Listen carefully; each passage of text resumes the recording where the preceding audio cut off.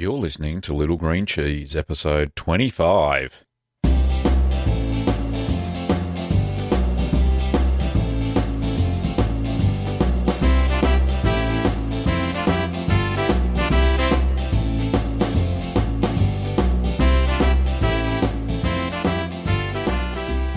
Well, welcome back. I'm Gavin Weber, and this podcast is where you can learn about cheese making at home. Well, I've got a very interesting topic this week, and I'm going to be talking about pasteurisation. Now, pasteurisation was used mainly in the wine and beer industry, would you believe? It didn't actually come across to milk until the early 20th century.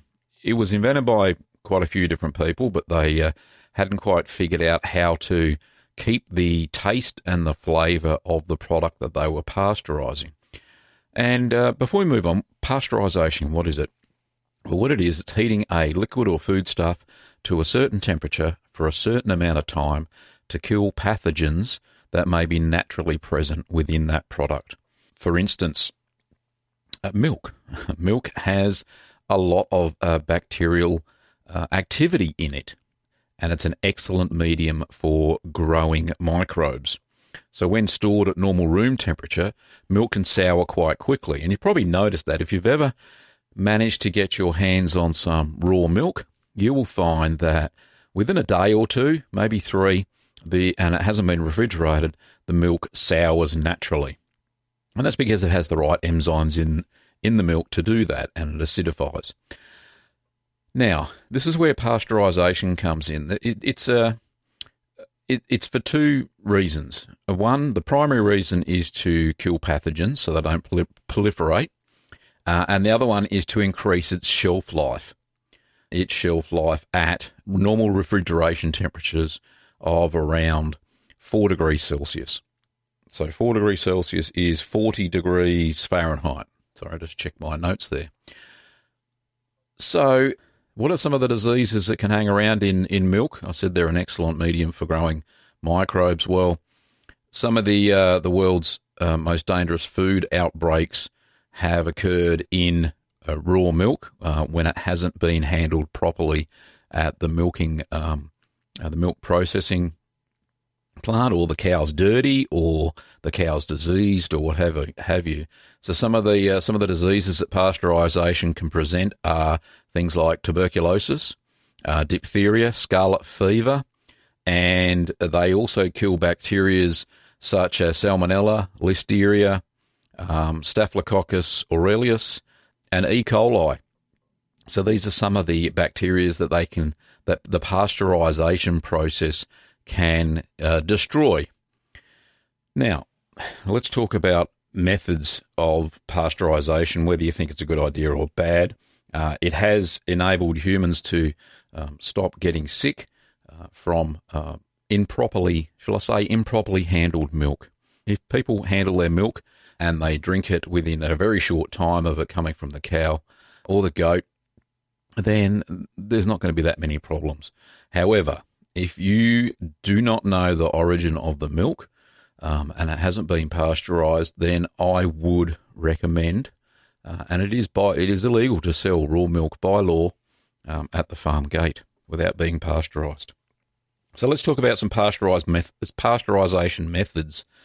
So the first method is what's commonly known as the home pasteurisation method. And basically what you do is you get your raw milk, you put it into a stainless steel pot or a glass pot. Never use aluminium because it taints the milk. And you place that pot into another, or use a double boiler method, very similar to what I do in my cheese making videos. And you put that on the stove top and you heat the milk up to 60 degrees Celsius, which is the same as 145 Fahrenheit. And you stir that occasionally to make sure that it's evenly heated. Now you hold it at that temperature at 60 degrees Celsius for exactly 30 minutes. And this is crucial. The time has to be spot on. So too little time, and it won't kill all the bacteria. Too much time, it starts to destroy the enzymes in the milk that you're going to need for cheese making. So don't heat it too long or too short. 30 minutes on the knocker at 145 Fahrenheit, 60 degrees Celsius. And this also helps to prevent the calcium from becoming insoluble, where you would have to add in calcium chloride. So using this home pasteurisation method is spot on for cheese making. So after the 30 minutes, you must cool the pot of milk down as quickly as you can, down to 4 degrees Celsius or 40 Fahrenheit. So you can do that into a sink of ice water, and that'll rapidly cool it down.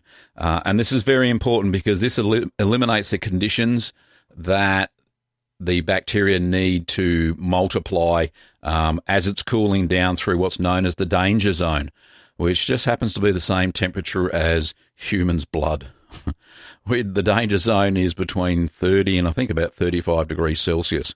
So you've got to rapidly go past that so that bacteria does not multiply. So then you can store that into the fridge, or you can heat it back up again and make cheese out of it straight away. Now that's the safe method. That's the method that you will get the best curd set. So that's called the home pasteurisation method. Now there's another method that factories use, and this is called the flash pasteurisation method. Flash pasteurisation is basically the milk is heated up to 72 degrees Celsius, which is 161 Fahrenheit, for 15 seconds. So I'll say that again. Flash pasteurisation, the milk is heated up to 76 degrees Celsius or 161 Fahrenheit for 15 seconds, and that destroys the pathogenic bacteria as well. Then it's rapidly cooled down to 4 degrees Celsius or 40 degrees Fahrenheit. Look, that's not too bad. That sort of pasteurised milk is okay. You will maybe, and depends on the milk, you'll need to add calcium chloride to that to make a decent curd set. I've found that the milk I've been using here in Victoria, it's a brand called Jonesy's milk. It's made in country Victoria. I haven't had to use calcium chloride to make the curd set. The pasteurisation, they're using flash pasteurisation. It's not too bad. I don't have any problems. The curd's nice and firm. In fact, it's the best curd I've had for the milk that I've been able to buy around here in my parts anyway. Which leads me on to the next type of pasteurisation. The next type of pasteurisation is called ultra pasteurisation. Now this, as we all know, milk is a living thing. I've just mentioned that it has bacteria living in it, good and bad, and the pasteurisation or using the home pasteurisation method kills most of the bad bacteria, certainly culls their numbers down so it doesn't make you sick. However, manufacturers always want to be able to supply you milk that has a long shelf life, and that way they can oversupply the market and it doesn't go off. So I don't particularly like ultra pasteurisation because basically you can't make milk from it very well. And the only way you're going to know is by looking on the carton, if you buy it in a carton from a normal supermarket or grocery store. Now what they do is that they heat the milk to 191 degrees Fahrenheit, which is 88 degrees Celsius, for at least 1 second. And this kills all of the organisms within the milk. It also gives the milk a slightly cooked taste, a bit like that of evaporated milk.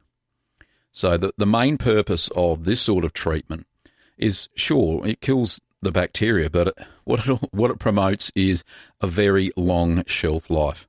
So ultra-pasteurised milk and cream will last for at least 21 days as long as they're refrigerated and not opened.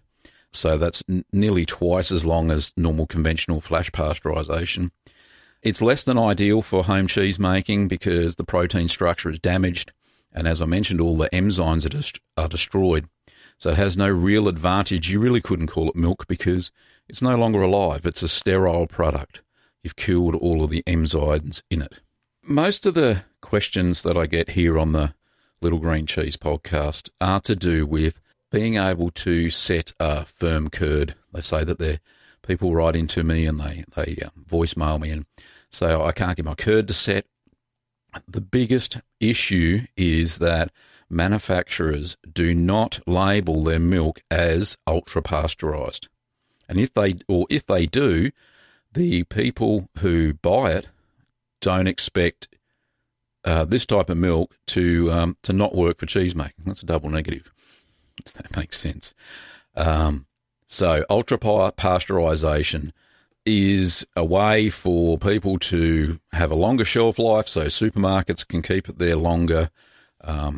But just make sure that if you're going to use milk for cheese making, that you use either get raw milk and pasteurize it yourself using the home pasteurization method, which is the 60 Celsius or 145 Fahrenheit to 30 minutes, and then cool it down rapidly to 4 degrees Celsius or 40 Fahrenheit, or that you buy it and it is flash pasteurized, and it'll say just pasteurized on the container.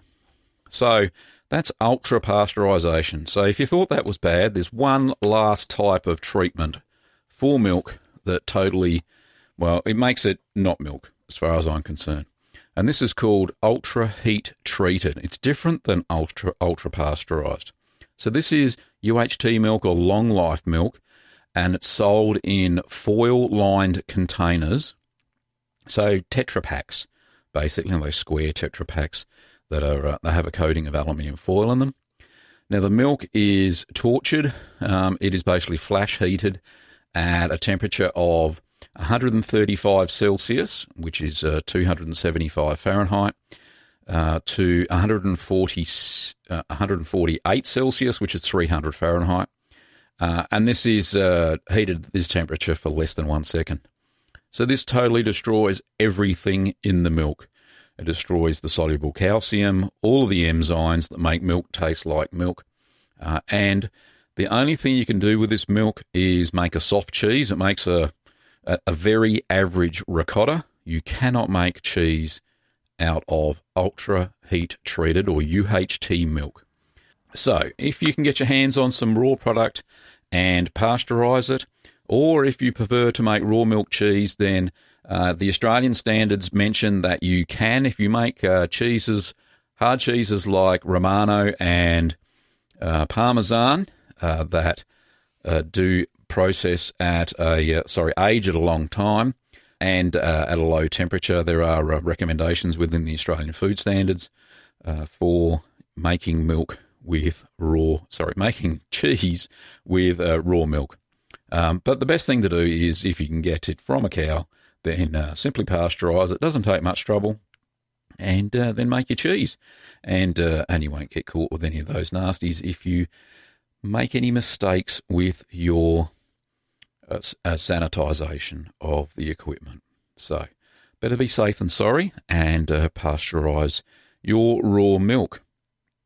Now, while I was doing research for this episode, I happened to stumble across a goat's milk dairy in Nimbin in New South Wales. And I can't back it up with any factual evidence, but the Nimbin Dairy, who sells only goat's milk, mentioned on their site that because goat's milk has less pathogens than normal dairy cattle, like cows and buffalo, that they're allowed to sell raw milk. Now, I can't find out whether that's factual or not. The rule of the internet, believe 2/5 of bugger all that you read on it. So basically, take that with a grain of salt. Go and check out the Nimbin Valley Dairy, and you'll see what I'm talking about there. And if anybody knows of a rule for goat's milk that it can be sold raw at the dairy gate, then please let me know either via comment or send me an email at gavin@littlegreencheese.com, and I'll be happy to pop that up into a blog post or up into the next episode. Right, well, that's all I've got for the topic of pasteurisation. I hope that has enlightened some of you out there why they pasteurise and what the simple method is behind pasteurisation.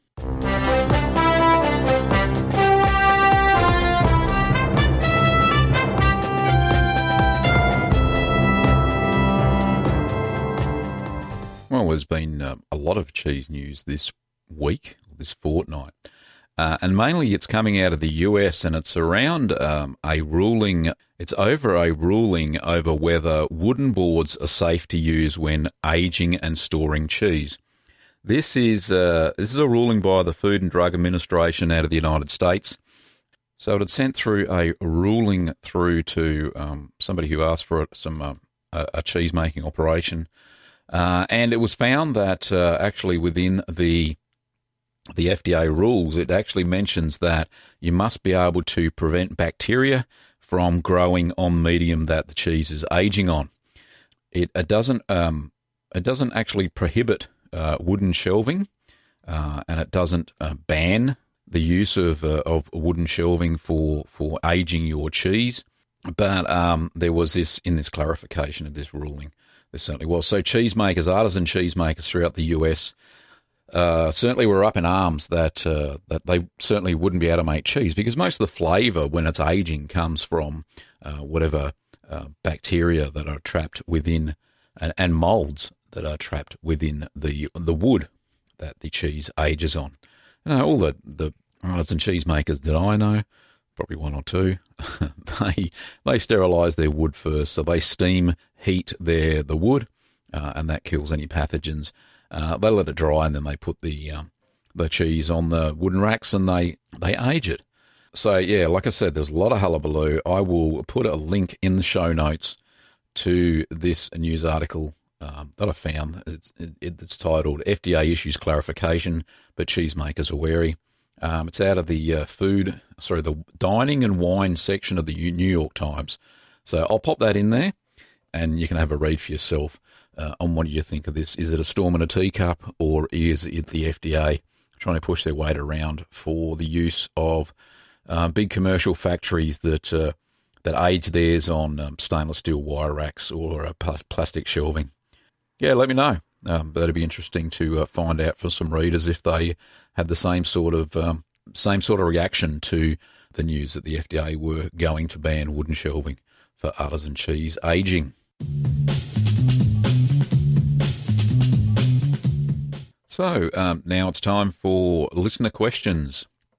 So I've got quite a few here because I've decided to incorporate the questions that are on my YouTube channel. The YouTube channel is Greening of Gavin. You just have to look for that. Do a quick search in YouTube and you'll see the 30-odd cheese-making video tutorials that I've made free of charge. You just pop over there and have a look at those. Now, the first one, let me have a look here. This is Pachanon Panthini. Sorry about that if I've butchered your name. It says, "G'day Gavin, just wondering, can I use fresh dairy cow milk from my farm, brackets raw milk, for any type of cheese? Thanks, mate." Well, as I just mentioned in the just fortuitous that I've been talking about pasteurisation, yes, you can use fresh milk from your cow. It's up to you. It's your risk. If you think your cleanliness is up to scratch and the cow hasn't got any diseases and yada, yada, yada, then, go ahead and use raw milk. Don't take that as a professional recommendation from me.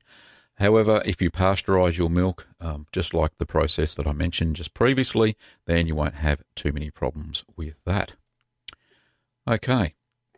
The next one is from Angelo, and Angelo says, "Your voice is hypnotic." Thank you. You're in my control, Angelo. Superb cheese videos. I use a 2 Johnson controller, temperature controller, model A419, one for my slow cooker and one for the fridge. But how do you maintain a high relative humidity? Doesn't the dehumidifier of the fridge defeat the purpose of trying to maintain a high humidity?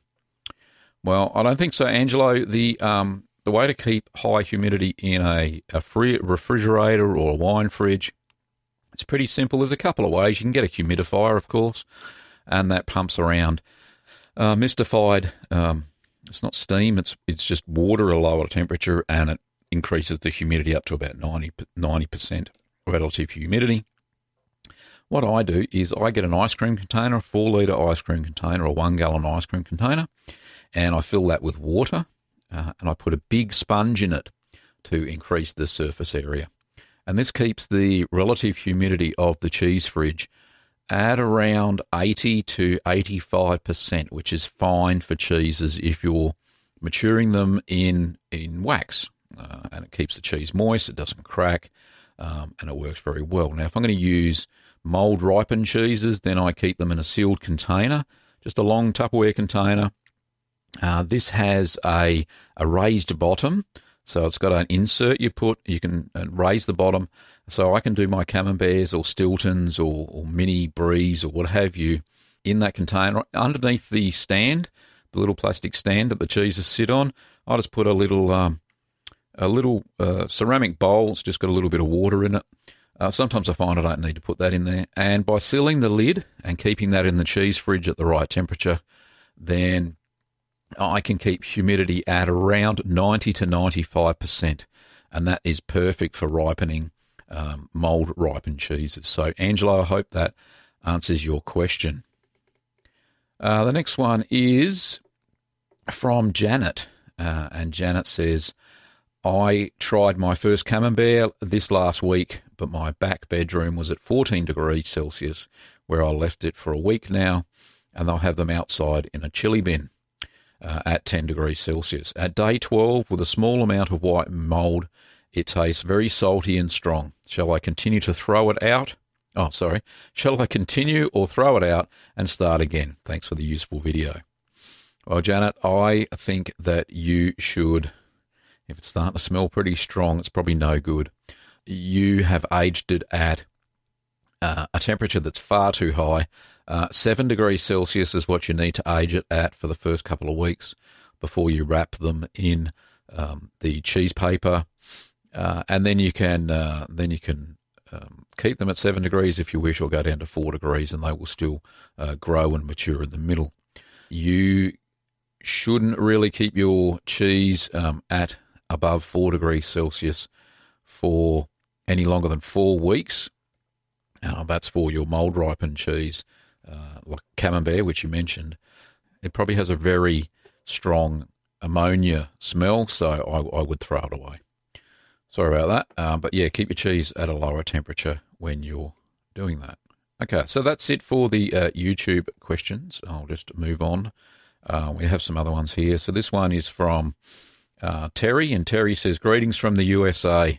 I have just seen your marvellous video regarding the Parmesan cheese and have a quick couple of questions. You mentioned sterilising your plastic container with vinegar, which is what you use to brine the cheese. Can you tell me the acidity percentage of the vinegar that you use for that? The acidity content of our vinegars differs from various brands and might be either much too lower or higher than those across the ponds. It's a big pond. Also, do you sometimes sterilise your hands as well, or just hot soap and water? That'd be hot water and soap. I consider today's accidental discovery of your efforts and expertise a treasure of information. Thank you for all that effort, and especially thank you in advance for your response. Regards, Terry. Well, thanks very much, Terry, for your email. The acidity in the vinegar that I use is normal white distilled vinegar, and it has an acidity of about 6%, 6% acetic acid, and that is just normal off the shelf brand. And yes, I know that I realise that there are many other different types of vinegars that have higher or lower acidities, but that's the acidity for white distilled vinegar. So when I do wash my hands with hot water and soap that I actually make myself, and then I do spray my hands with just white distilled vinegar, and that I find that gets rid of any moulds that are lurking in the folds of my skin, in the what do they call it? The fingerprint thing. The ripples in your skin, yes, that make everybody individual. So I just do that and make sure that anything that I cannot sterilise, that I'll either use a weak bleach solution, and that's 20 mils of bleach to 2 litres of water. So that's not very much, of just weak bleach, and then I wash that off with cold water, and that kills any bacteria. or I use a vinegar, and that gets rid of any molds and any bacteria that may be lurking on your equipment or on your hands, for that matter. So hopefully that's answered your question, Terry. Okay, the next question is from Kelvin, and Kelvin writes, Gavin, I am a new curd nerd with only 2 cheeses under my belt, feta and mozzarella. Today I'm about to make a farmhouse cheddar. I live in Queensland, and my local supplier of cheese-making supplies and advice is Green Living Australia. Your site was recommended to me from a fellow cheesemaker I met at work. Well, thanks for the recommendation. My question is in regards to the temperature of the cheese fridge. The books I have from Green Living Australia say 10 degrees, but the little I have picked up from your site on fridges shows 13 degrees. That's in Celsius. The cheese fridge I have is a wine fridge with a compressor, not thermoelectric cooling technology like you originally had. I can't wait to have a comprehensive read of all the information on your site. Regards, Kelvin. Well, thanks, Kelvin, for your email.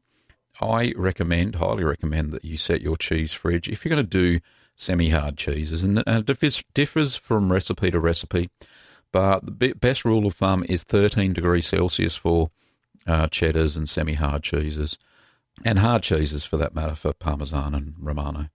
So, 13 degrees Celsius is the desired temperature, and you'll see in a lot of the cheese-making books, mine included, that 13 is the temperature to set it at. Now, if you're going to make mould-ripened cheeses, then, 10 degrees is pretty good, 7's better, and that slows the mould ripening down and gets rid of any ammonia flavour, especially if you're using Geotrichum, penicillin, or Penicillium candidum, which is the white coating on the mould-ripened cheeses. So, set it at 13. But like I said, it depends on recipe to recipe.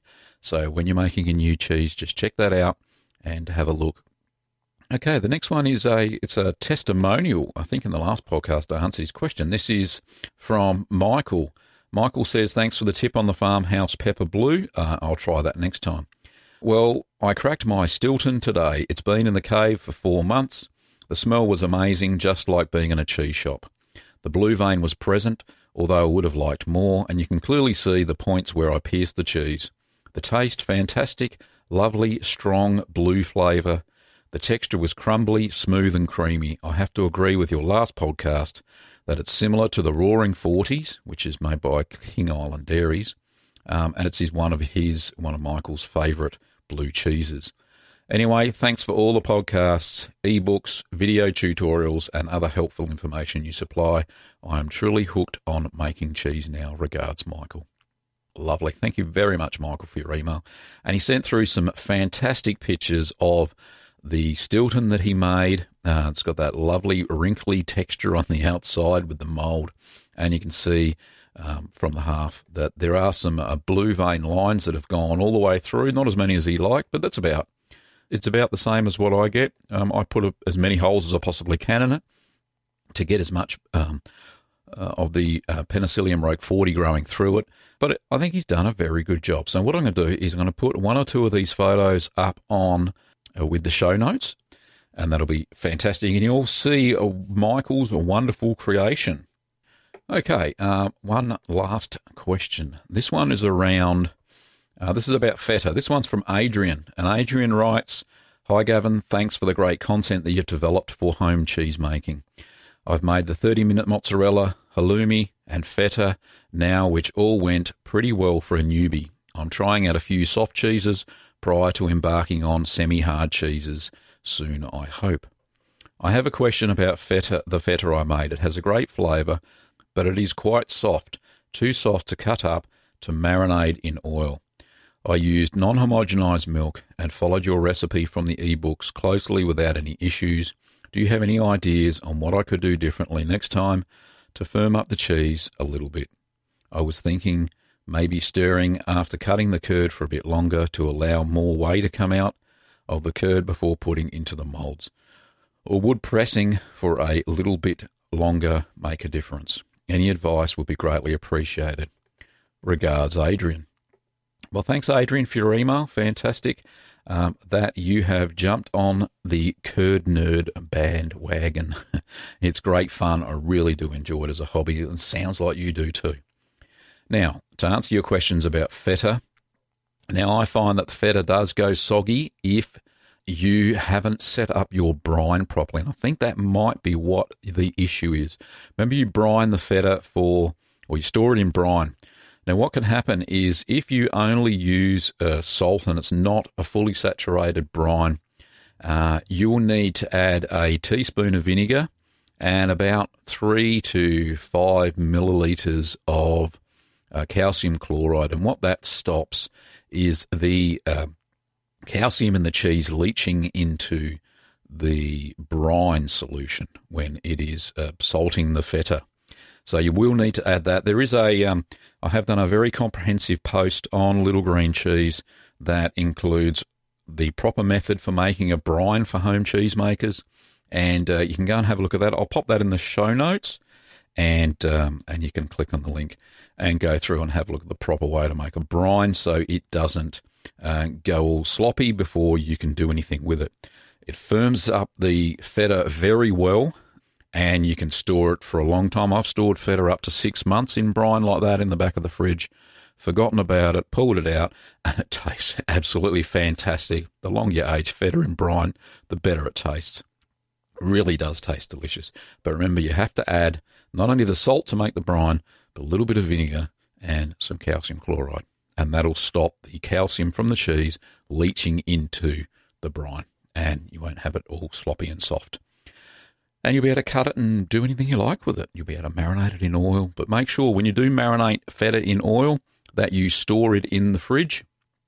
If you're going to use olive oil, put a little bit of, probably not a little bit, 50% sunflower oil, 50% olive oil, and that way when you put it into the fridge to store it, it doesn't go cloudy, because olive oil, when you take it down to 4 degrees Celsius, clouds up. Well, that's certainly my experience.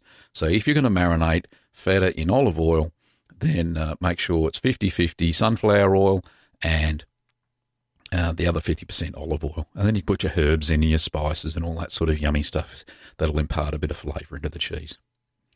Anyway, that's all I've got time for this week. I've rambled on for quite a while. Hopefully you've enjoyed the episode and you learned a little bit about pasteurisation and the hullabaloo that the FDA stirred up about artisan cheesemakers aging their cheese on wooden boards. And thanks for the questions, everybody, and keep them coming in. I didn't have any voicemail questions from SpeakPipe this week, so if you want to ask any questions, pop over to littlegreencheese.com, and there is a widget on the right-hand side or within some of the show notes, and it says leave Gavin a message. So just leave me a voice message. Most home PCs these days have a microphone. Just if you do, though, please, I ask you if you can have a listen to your voicemail before you hit the send button. Just make sure it doesn't have too much ambient background noise, because sometimes it's pretty hard to understand the questions. But I want to make it nice and clear so people can hear it on the podcast. But anyway, I really appreciate anybody taking the time to do any of those voicemail questions. But keep the questions coming in. It doesn't matter how many times I've heard it before. People out there, all the listeners who listen to the Cheese Making Podcast, have not heard them. Even if you think it's just crazy from left field, don't worry, ask the question and you'll get a decent answer. And if I don't know it or haven't experienced it, I'll go and do some research and let everybody know. And this builds up the community, the podcasting community.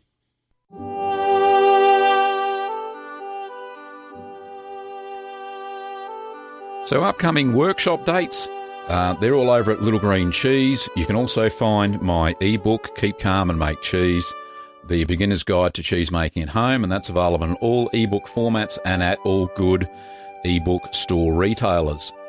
You can also find my cheese making video tutorials. Just pop over to YouTube, look for the username Greening of Gavin, and you will find there's about 30 home cheese making video tutorials, and you can enjoy all those. They're all free, which is fantastic.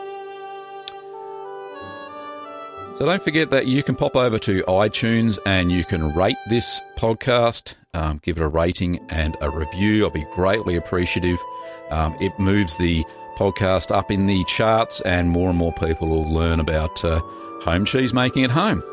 So thanks for listening, Curd Nerds, and stay tuned for the next episode of the Little Green Cheese Podcast. During this podcast, you heard royalty-free music by Kevin MacLeod. I played Malt Shop Bop, the news theme, and Call to the Dairy Cows.